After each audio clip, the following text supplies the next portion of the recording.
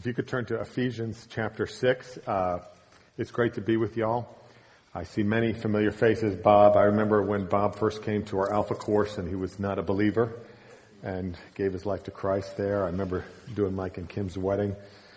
So many old friends here. I was here at your very first church meeting. I think that was 11 years ago. I've been here a few times since, but it's been a number of years. And for those of you who know me, just celebrated 30 years of marriage. So I was at Covenant Life for 30 years. I was on staff for 25. So 30 years of marriage this year. We have 5 sons. 2 are married. We have 2 at home. My youngest is with me today, Braden. And but it's a joy to be with you. We've all traveled a long road over the years together. Probably traveled down some roads we didn't anticipate traveling down. And I hope what we share from God's Word today will be a source of encouragement to you. Ephesians 6, verse 10 through verse 20. Finally, be strong in the Lord and the strength of His might. Put on the whole armor of God that you may be able to stand against the schemes of the devil. For we do not wrestle against flesh and blood, but against the rulers, against the authorities, against the cosmic powers over this present darkness, against the spiritual forces of evil in the heavenly places. Therefore, take up the whole armor of God, that you may be able to withstand in the evil day, and having done all, to stand firm.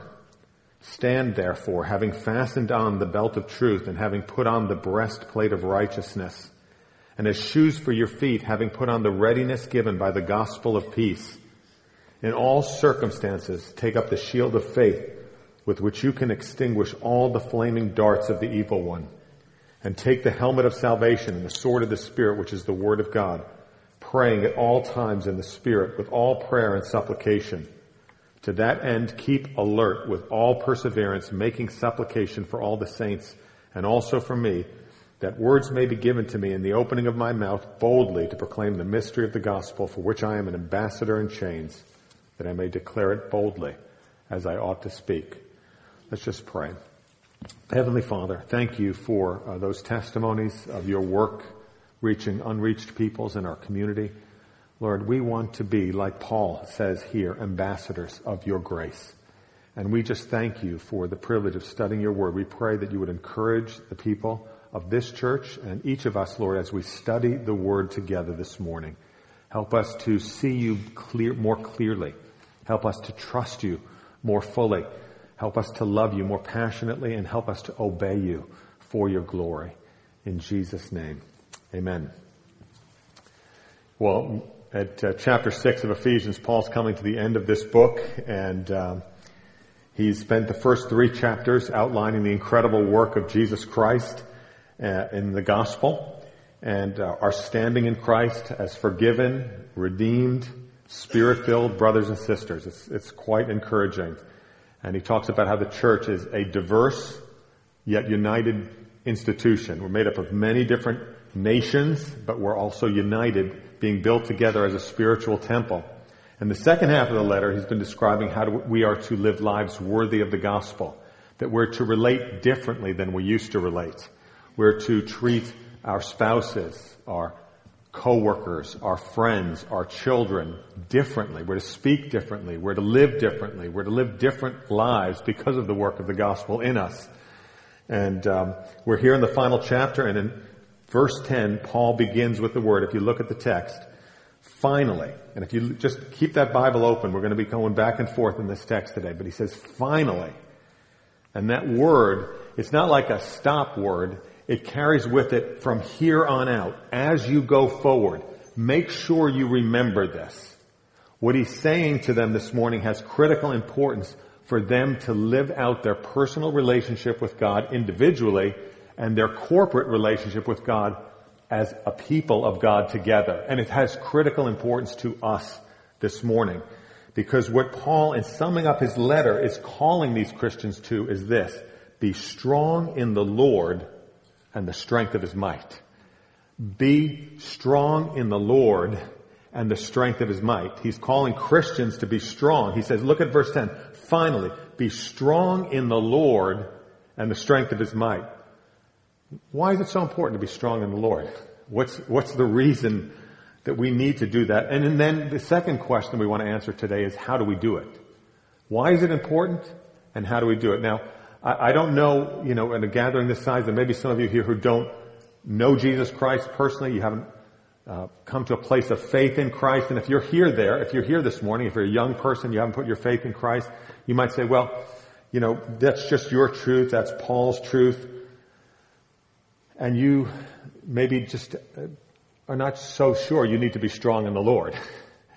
Well, if you're here this morning and you're not at a place of faith, I just want to say to you, thank you for being here. It takes humility to engage people who are different than you. And thanks for listening. But I want to ask you a question. How do you know that your truth is actually true? And how do you know if your truth will stand up when you get to trouble in your life, through the difficult things that we face in our lives? But I think for the majority of people here who are trusting in Jesus, I think we often forget that we need the Lord's strength. And why is that? Why is it that we don't take Paul's words here and really live out seeking the strength of the Lord? Well, I think there's a couple of different reasons for that. Sometimes we can step back and think, well, the Lord's done the work. We're aware of the fullness and the completeness of the gospel work, and we think, well, I don't really need the strength of the Lord. The Lord's done all the work already. Another wrong idea is sometimes we think, well, I'm not worthy. We're aware of our own sinfulness, our own weakness, our own failures, our own struggles, and we think, I really can't pursue the strength of the Lord because I'm so weak anyway. I'm not worthy.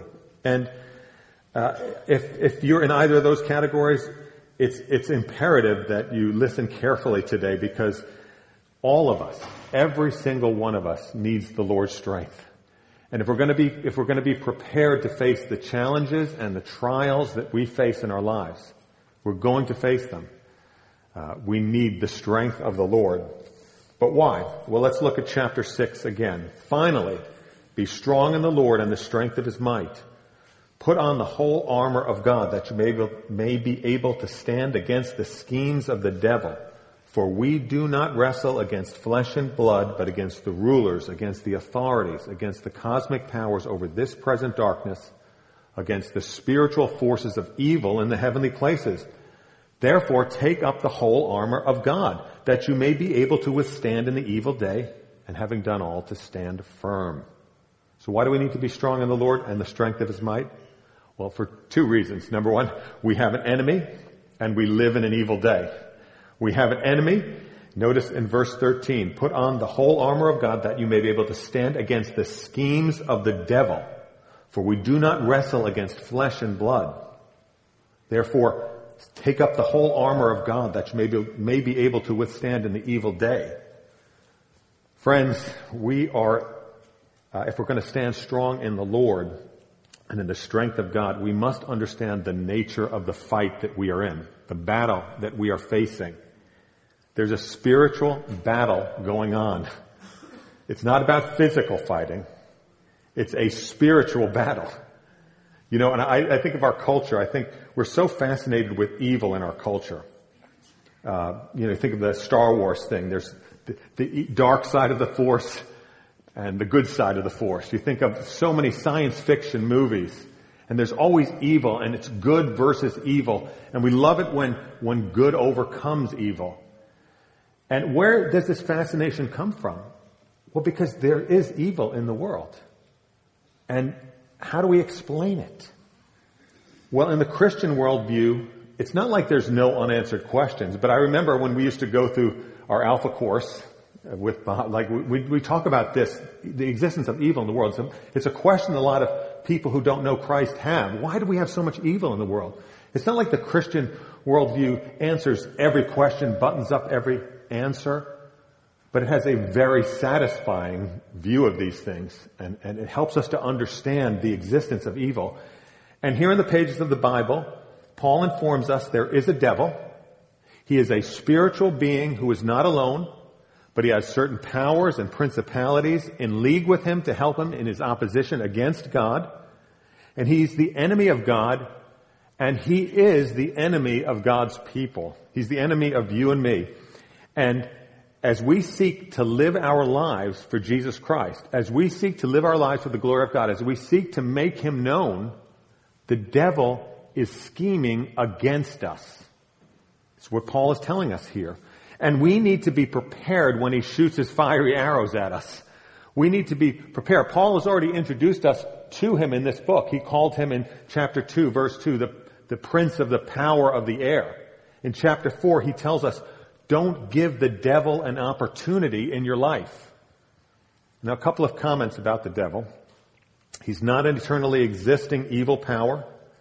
He's possibly a fallen angel, but he is a personal, spiritual being who is in active rebellion against God and has the cooperation of other spiritual beings. He's not omniscient nor omnipresent, but he is influential, and he is evil, and he is a schemer, and he's against God and the extension of his kingdom.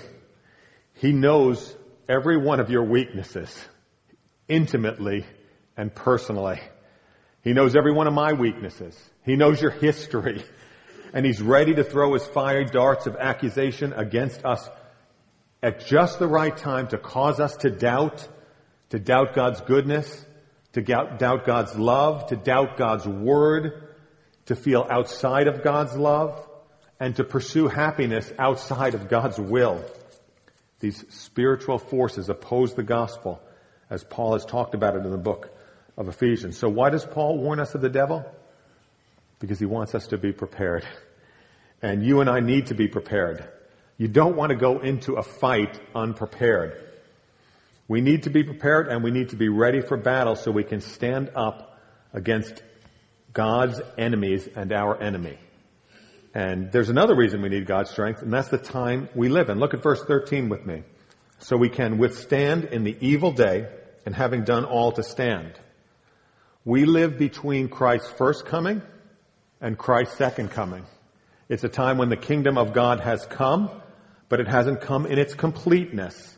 Paul, earlier in referring to this period of time in history, said, look carefully how you walk, because the days are evil. He said that in Ephesians chapter 5. The days are evil. We live in a fallen world when the kingdom of God will often be opposed, where evil things occur. We still die.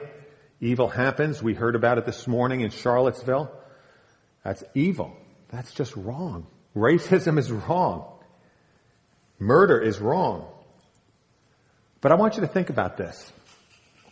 The guy who's writing this to us this morning, he's writing it from jail. He's writing it from jail, and he's encouraging us to be strong in the Lord and the strength of his might. The fact that he's in jail because he's been preaching the gospel and he's been lied about and falsely accused doesn't discourage him from keeping in the fight, does it?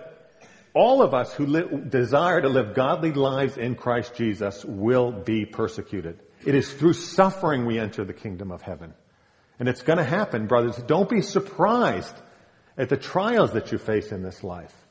The Word of God and the hope of the gospel is to help us when we have difficulties, when we have struggles, when we walk through sickness and grief, and when we walk through joy and celebration too. But we need to be prepared. And even though we've been made alive in Christ and the power of sin has been broken, our flesh has not been eradicated. That's why in chapter 4, Paul tells us to put off the old self, which is corrupt through deceitful desires. The flesh is still alive inside of us. So we have three powers at work against us, right? The world, the flesh, and the devil. With these three enemies, we're facing a powerful spiritual battle. How do we stand strong in Christ? How do we not fall? If we've got the devil against us, we've got the flesh, which the power's been broken, but who doesn't feel that flesh still at work in their lives? Who's not tempted to do sinful things? And the world, oh my goodness, the world, it's even the change in the world over the last 15 years have accelerated so rapidly. It's like, it's not just the world out there. It's in our bedrooms. It's in our living rooms. It's in everywhere. You can get to the world right here on your iPhone. It's everywhere. The world, and we've got to be prepared if we're going to stay strong in the Lord. If we're going to finish this race well. If like Paul, we're going to say, I've finished my race. So how do we stand strong in the Lord? Well, what Paul has to say to us is very, very important. I ask you to listen carefully. Here's the first point. How do we stand strong in the Lord? By putting on the whole armor of God. Therefore, take up the whole armor of God, that you may be able to withstand in the evil day, and having done all, to stand firm. Stand therefore, having fastened on the belt of truth, and having put on the breastplate of righteousness, and as shoes for your feet, having put on the readiness given by the gospel of peace. In all circumstances, take up the shield of faith, with which you can extinguish all the flaming darts of the evil one, and take up the helmet of salvation and the sword of the Spirit, which is the word of God. Brothers and sisters, this is a call to arms. Verse 13, the word translated take up is the same word that Paul used in chapter 4 when he said, make sure that you're putting on your new self. It's to get dressed. He's saying get dressed in the armor that God gives you. Put it on. It's a call to arms. You know, I live in Northern Virginia, and we have the privilege of having a number of men and women who work in the Pentagon and in the military, in all the branches of the service. And they go into theaters of war. We have had men and women go to Afghanistan, to Iraq when the war was going on there. They go into very hot spots in Africa. We have one of our members right now in Guam. It is unthinkable that they would go into these places without preparing for battle. They would never do it because they're serious about warfare and they want to win and they want to live and they want to survive. And in battle, we need to be ready. We need to get armed. And there are 6 pieces of armor here. I'm only going to speak about them briefly. William Gurnall wrote a book, The Christian in Complete Armor. He was a Puritan pastor in the 17th century. And it was 1,300 pages long on these 6 pieces of armor.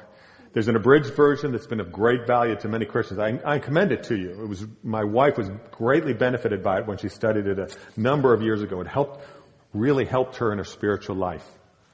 We're not going to go 1,300 pages worth, but we're going to survey these 6 pieces briefly. But let's start with the word of truth. Stand therefore, the belt of truth. The first piece of armor is the belt of truth. Stand therefore, having fastened on the belt of truth. The soldier, his belt gathered his tunic together and it held his sword. And wearing it provided a source of hidden strength. One commentator talks about putting on the belt of truth. He says this refers to knowing and appropriating the truth of one's new identity in Christ and developing the practice of speaking and living the truth. Speaking, we speak the truth in love to one another, and we live the truth. And you're going to see those 2 points in all of these pieces of armor. There's the active part, and there's the life part, and then there's the identity part. So there are 2 ways that truth is being spoken of here. When Paul spoke of the gospel in chapter 1, he called it the word of truth. And when we heard the word of truth, we believed and we were sealed with the Holy Spirit. This is the truth of what Jesus Christ has accomplished. It's the facts. Jesus Christ lived a sinless life. He died on that cross, paying the penalty for our sins. He was raised to new life. He then ascended to the Father, and now he's seated at the right hand of God in the heavenly places. And that truth of that gospel gives us a new identity. We're going to look at that in just a moment. But that's the truth that we need to have firmly established of who we are. We are with Christ. We are in Christ. That's the truth that we've got to build our identity out of. You're going to see it explained even further as we go through these pieces of armor. But it's also the idea that believers should not conduct themselves in a way that is inconsistent with the truth of the gospel. So lying and deceit cannot and should not be practiced by believers.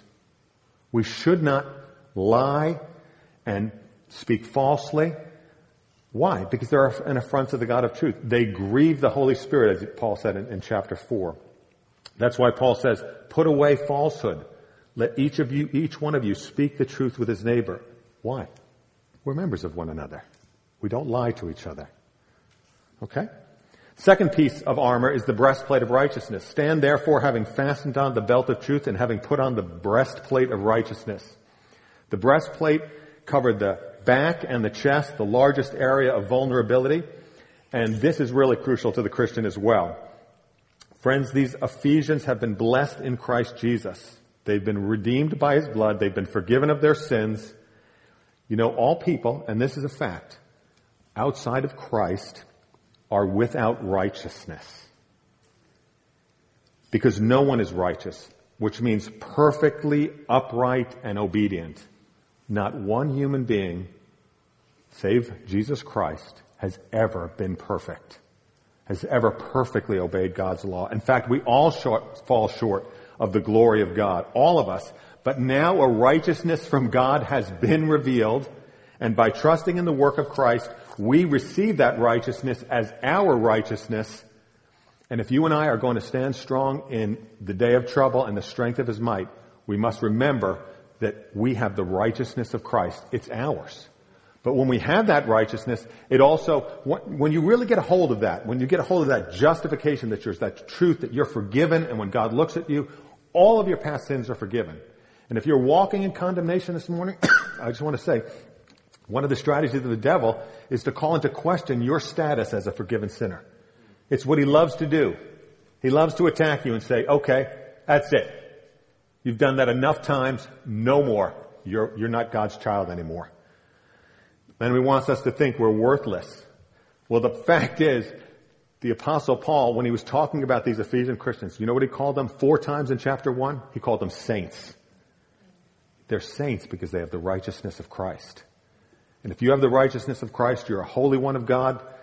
And putting on the breastplate of righteousness means trusting in that. And it also means, again, putting off the old and putting on the new. Living in consistency with that identity. Because you know what happens? If we don't live in consistency with that identity and we do begin to practice sin, that leaves us vulnerable to the devil's lies, doesn't it? You know, when we give into our sinful nature, which we all have done at times, when we give into that sinful anger or that lust or that lying or whatever it is, that's when the devil really has a field day with us. So putting on the breastplate of righteousness also means to be working against that as well. The third piece of armor is the readiness of the gospel shoes on our feet, having put on the readiness given by the gospel of grace.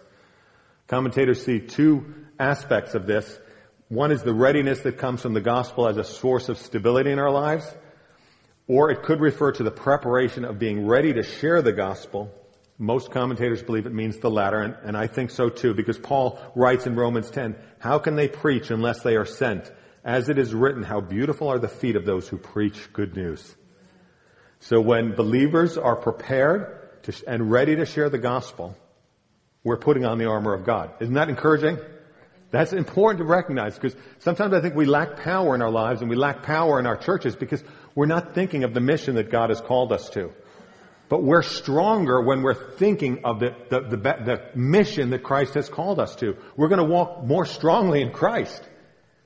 And this readiness comes from knowing and understanding the mystery of the gospel and knowing God's heart for lost people and being ready as we interact with people to share the gospel's invitation to men and women to come and receive the good news of Jesus Christ. And when we share the gospel and we declare it, we don't ever save anyone. We declare the gospel, God saves them. He brings them in. He harvests them. He's the Lord of the harvest. And when we do that, we are engaging in spiritual warfare in its truest sense. We're breaking down the kingdom of darkness and we're bringing people into the kingdom of light. And such joy comes when people come into the kingdom, don't they? Don't you love baptisms? That's my favorite thing in church is baptisms. Hearing people testify, Jesus Christ has saved me and He's changed my life. And I love Him. I love to hear people testify like that. So we announce the good news. God delivers men and women. The final 3 pieces of armor, the shield of faith, the helmet of salvation, and the sword of the Spirit. Look at verse 16. In all circumstances, take up the shield of faith with which you can extinguish all the flaming darts of the evil one. And take the helmet of salvation, the sword of the Spirit, which is the word of God. Take up the shield of faith with which you can extinguish all the flaming darts of the evil one. The shield of faith, sometimes we think of the Roman soldier and we think of that little round shield, but that's not the shield this is referring to. This is referring to the square shield. It's about the size of a door. And a soldier would be able to get down behind it and hide behind it. So when the most feared weapon, one of the most feared weapons of the enemy was when they would rain down arrows, often tipped with tar and lit on fire. And they would set on fire anything that they hit. Well, these shields were designed, they made of wood, and they were drenched in water, and they were designed to put out those arrows and protect the soldier from those arrows when they came raining down upon them. It's faith that guards us from the attacks of the enemy. Whatever this world throws at us, and it can throw some doozies at us, can't it?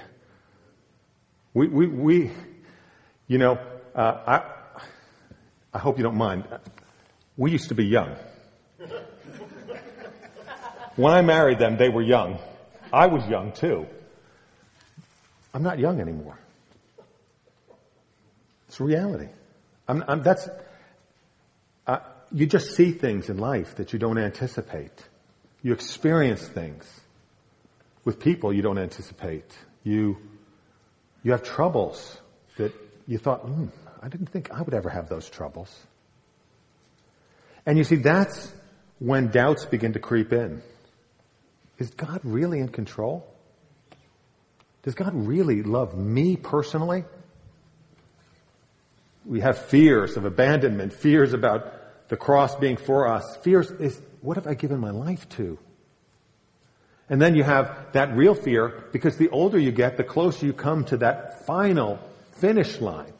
That river, as John Bunyan calls it, that's icy cold that we all have to cross. The river of death. And the devil specializes in your weaknesses. He just loves when you're in a difficult place, in a time of trouble, to just throw that fiery dart and set your world on fire. And it's faith.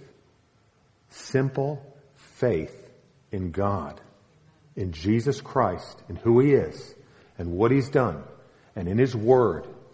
It's simple faith that is a shield from all those fiery darts, and that will help you to fight off those fears and those doubts. I have a friend, some of you know her, in our church. She's suffering from cancer.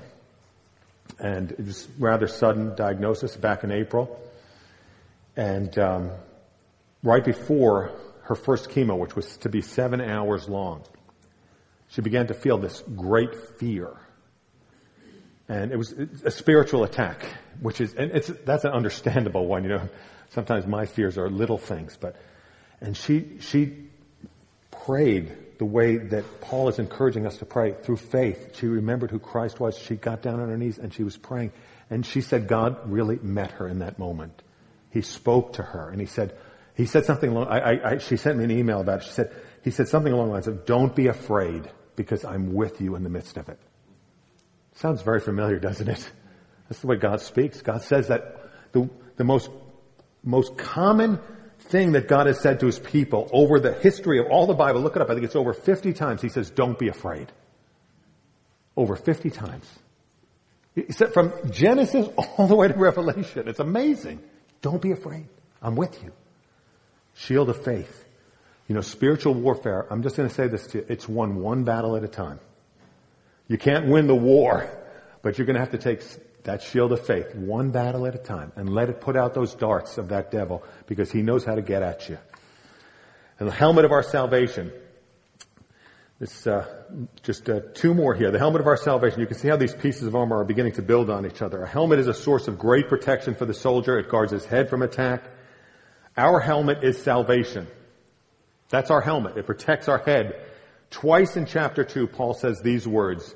He says it to you and he says it to the Ephesians. You have been saved. You have been saved. You have been saved. If you've trusted in Christ Jesus, you have been saved. In chapter 2, he prays that they would have the eyes of their hearts. Listen to this. The eyes of their heart enlightened to know what is the immeasurable power toward those of us who believe.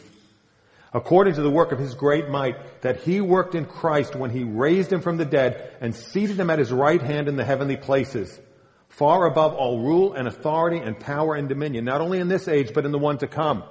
So where's Christ Jesus seated now? In the heavens, at the right hand of God, far above every power and principality and dominion.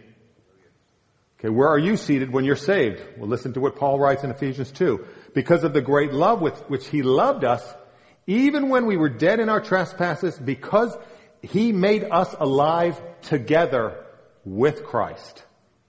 By grace you have been saved, and you are raised up with him, and you are seated with him in the heavenly places. Amen. We've been saved, and we have access to all the blessings of the ascended Christ. He's above all rulers and authorities. And because we've been saved, we have been raised up with him. The same power that raised Jesus from the dead. So now putting on the helmet of salvation means realizing and appropriating our new identity in all of Christ Jesus' life, death, resurrection, and session at the right hand of God. That's what it means. We take it on as our own. It's ours. So the sixth weapon or a piece of armor here is the sword of the Spirit. And we're going to look at that now. The sword of the Spirit, which is the Word of God. The sixth piece of armor is the sword of the Spirit. It's worth noting that all six pieces of armor, the sword is the only one that is actually an offensive weapon. I mean, you obviously can use things like a shield as an offensive weapon, but this can be used clearly for attacking as well as defending. Now, the Word of God, as we've even experienced this morning, it's a powerful word, isn't it? It's a means of defense against these demonic forces and attacks. But it also can be an offensive weapon. And just as the devil can use accusations, the Lord can bring to mind scriptures to us when we're sharing the gospel with others. And we can bring to mind when we're fighting against the devil. And we're going to talk about how we appropriate the Word of God as we walk with Christ in just a moment, as we say, okay, well, how do we then do this? Second point now.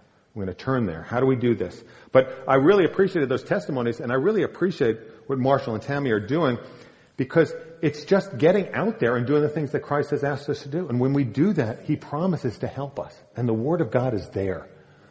But this is not in my notes, but I just want to say something. I've noticed in my experience as a pastor, I've been a pastor for over 25 years now, I find people don't open this book as much as they used to. And I just think it really is, it's for your good. It's not because we have to read. It's like, I don't read this in the morning because I have to read this, but this is how we get to know Jesus. It's how we get to know him and how we cultivate our affections for him and we experience his power.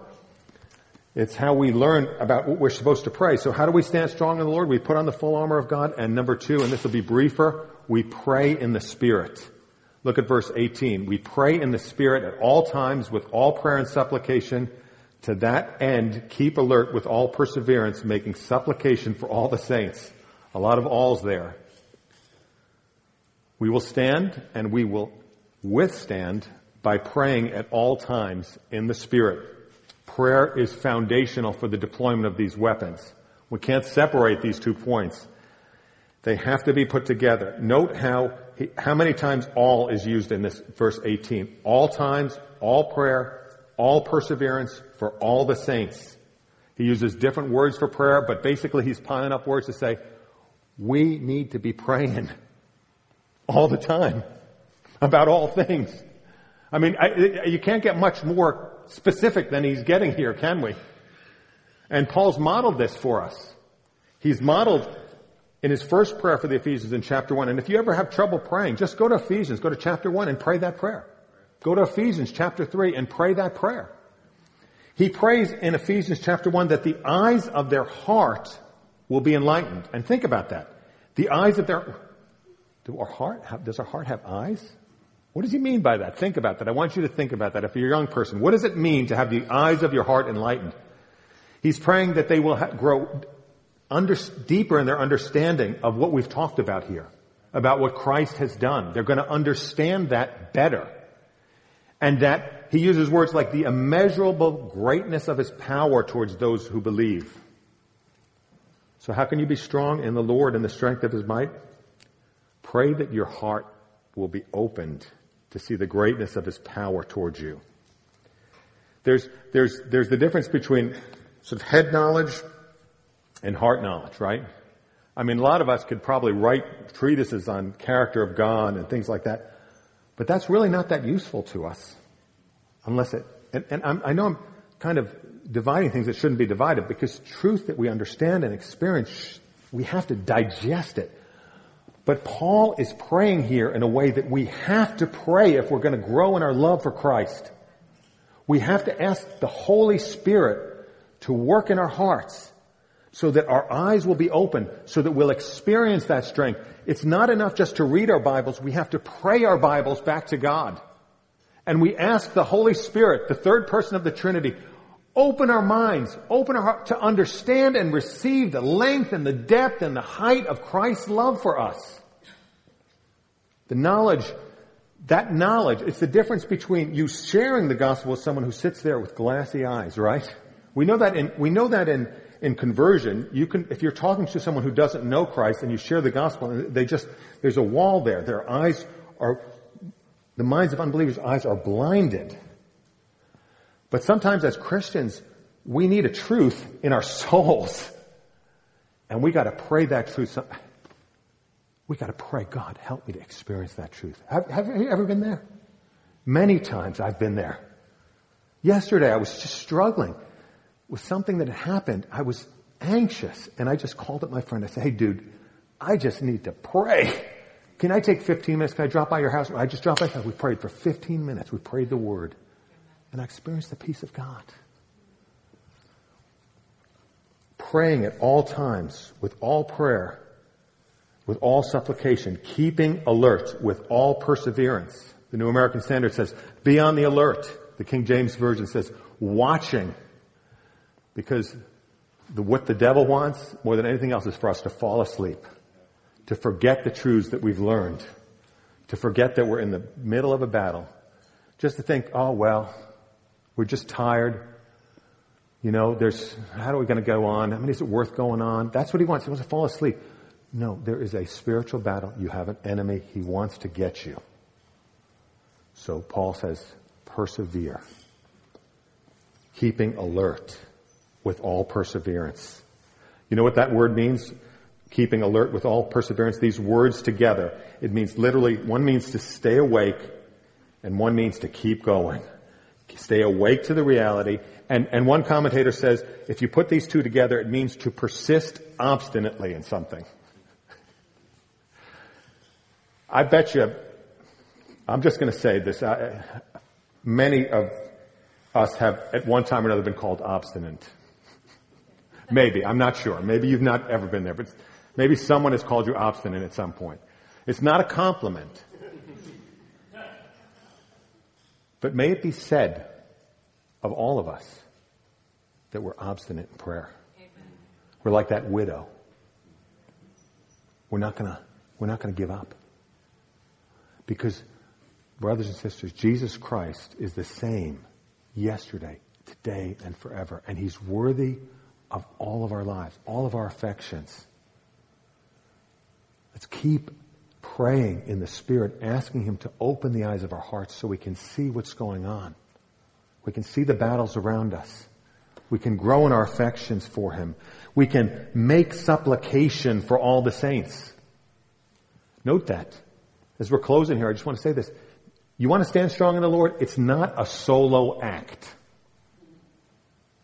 God never designed us to be strong in the Lord alone. He designed us to do it with other saints. And that's why part of being strong is to be praying for the other saints in the church here. Having some difficulties? You got some names on that prayer list? Get some names on that prayer list. Ask each other, how can I be praying for you? And be praying for all the saints. And pray for other churches in your area. Pray for the lost. But be praying together. I love, we have a group of folks in our church, there's about 18 of them. And we have if you want to be on that team, you can, but we don't try to get everyone on that team. It's just the people with that gift. If you want to be on it, you can. But if you have a prayer need, you just send it in. And they just take it, and they take it before the Lord. And we've had some real serious trials. A number of our members have walked through some very difficult things in the last year.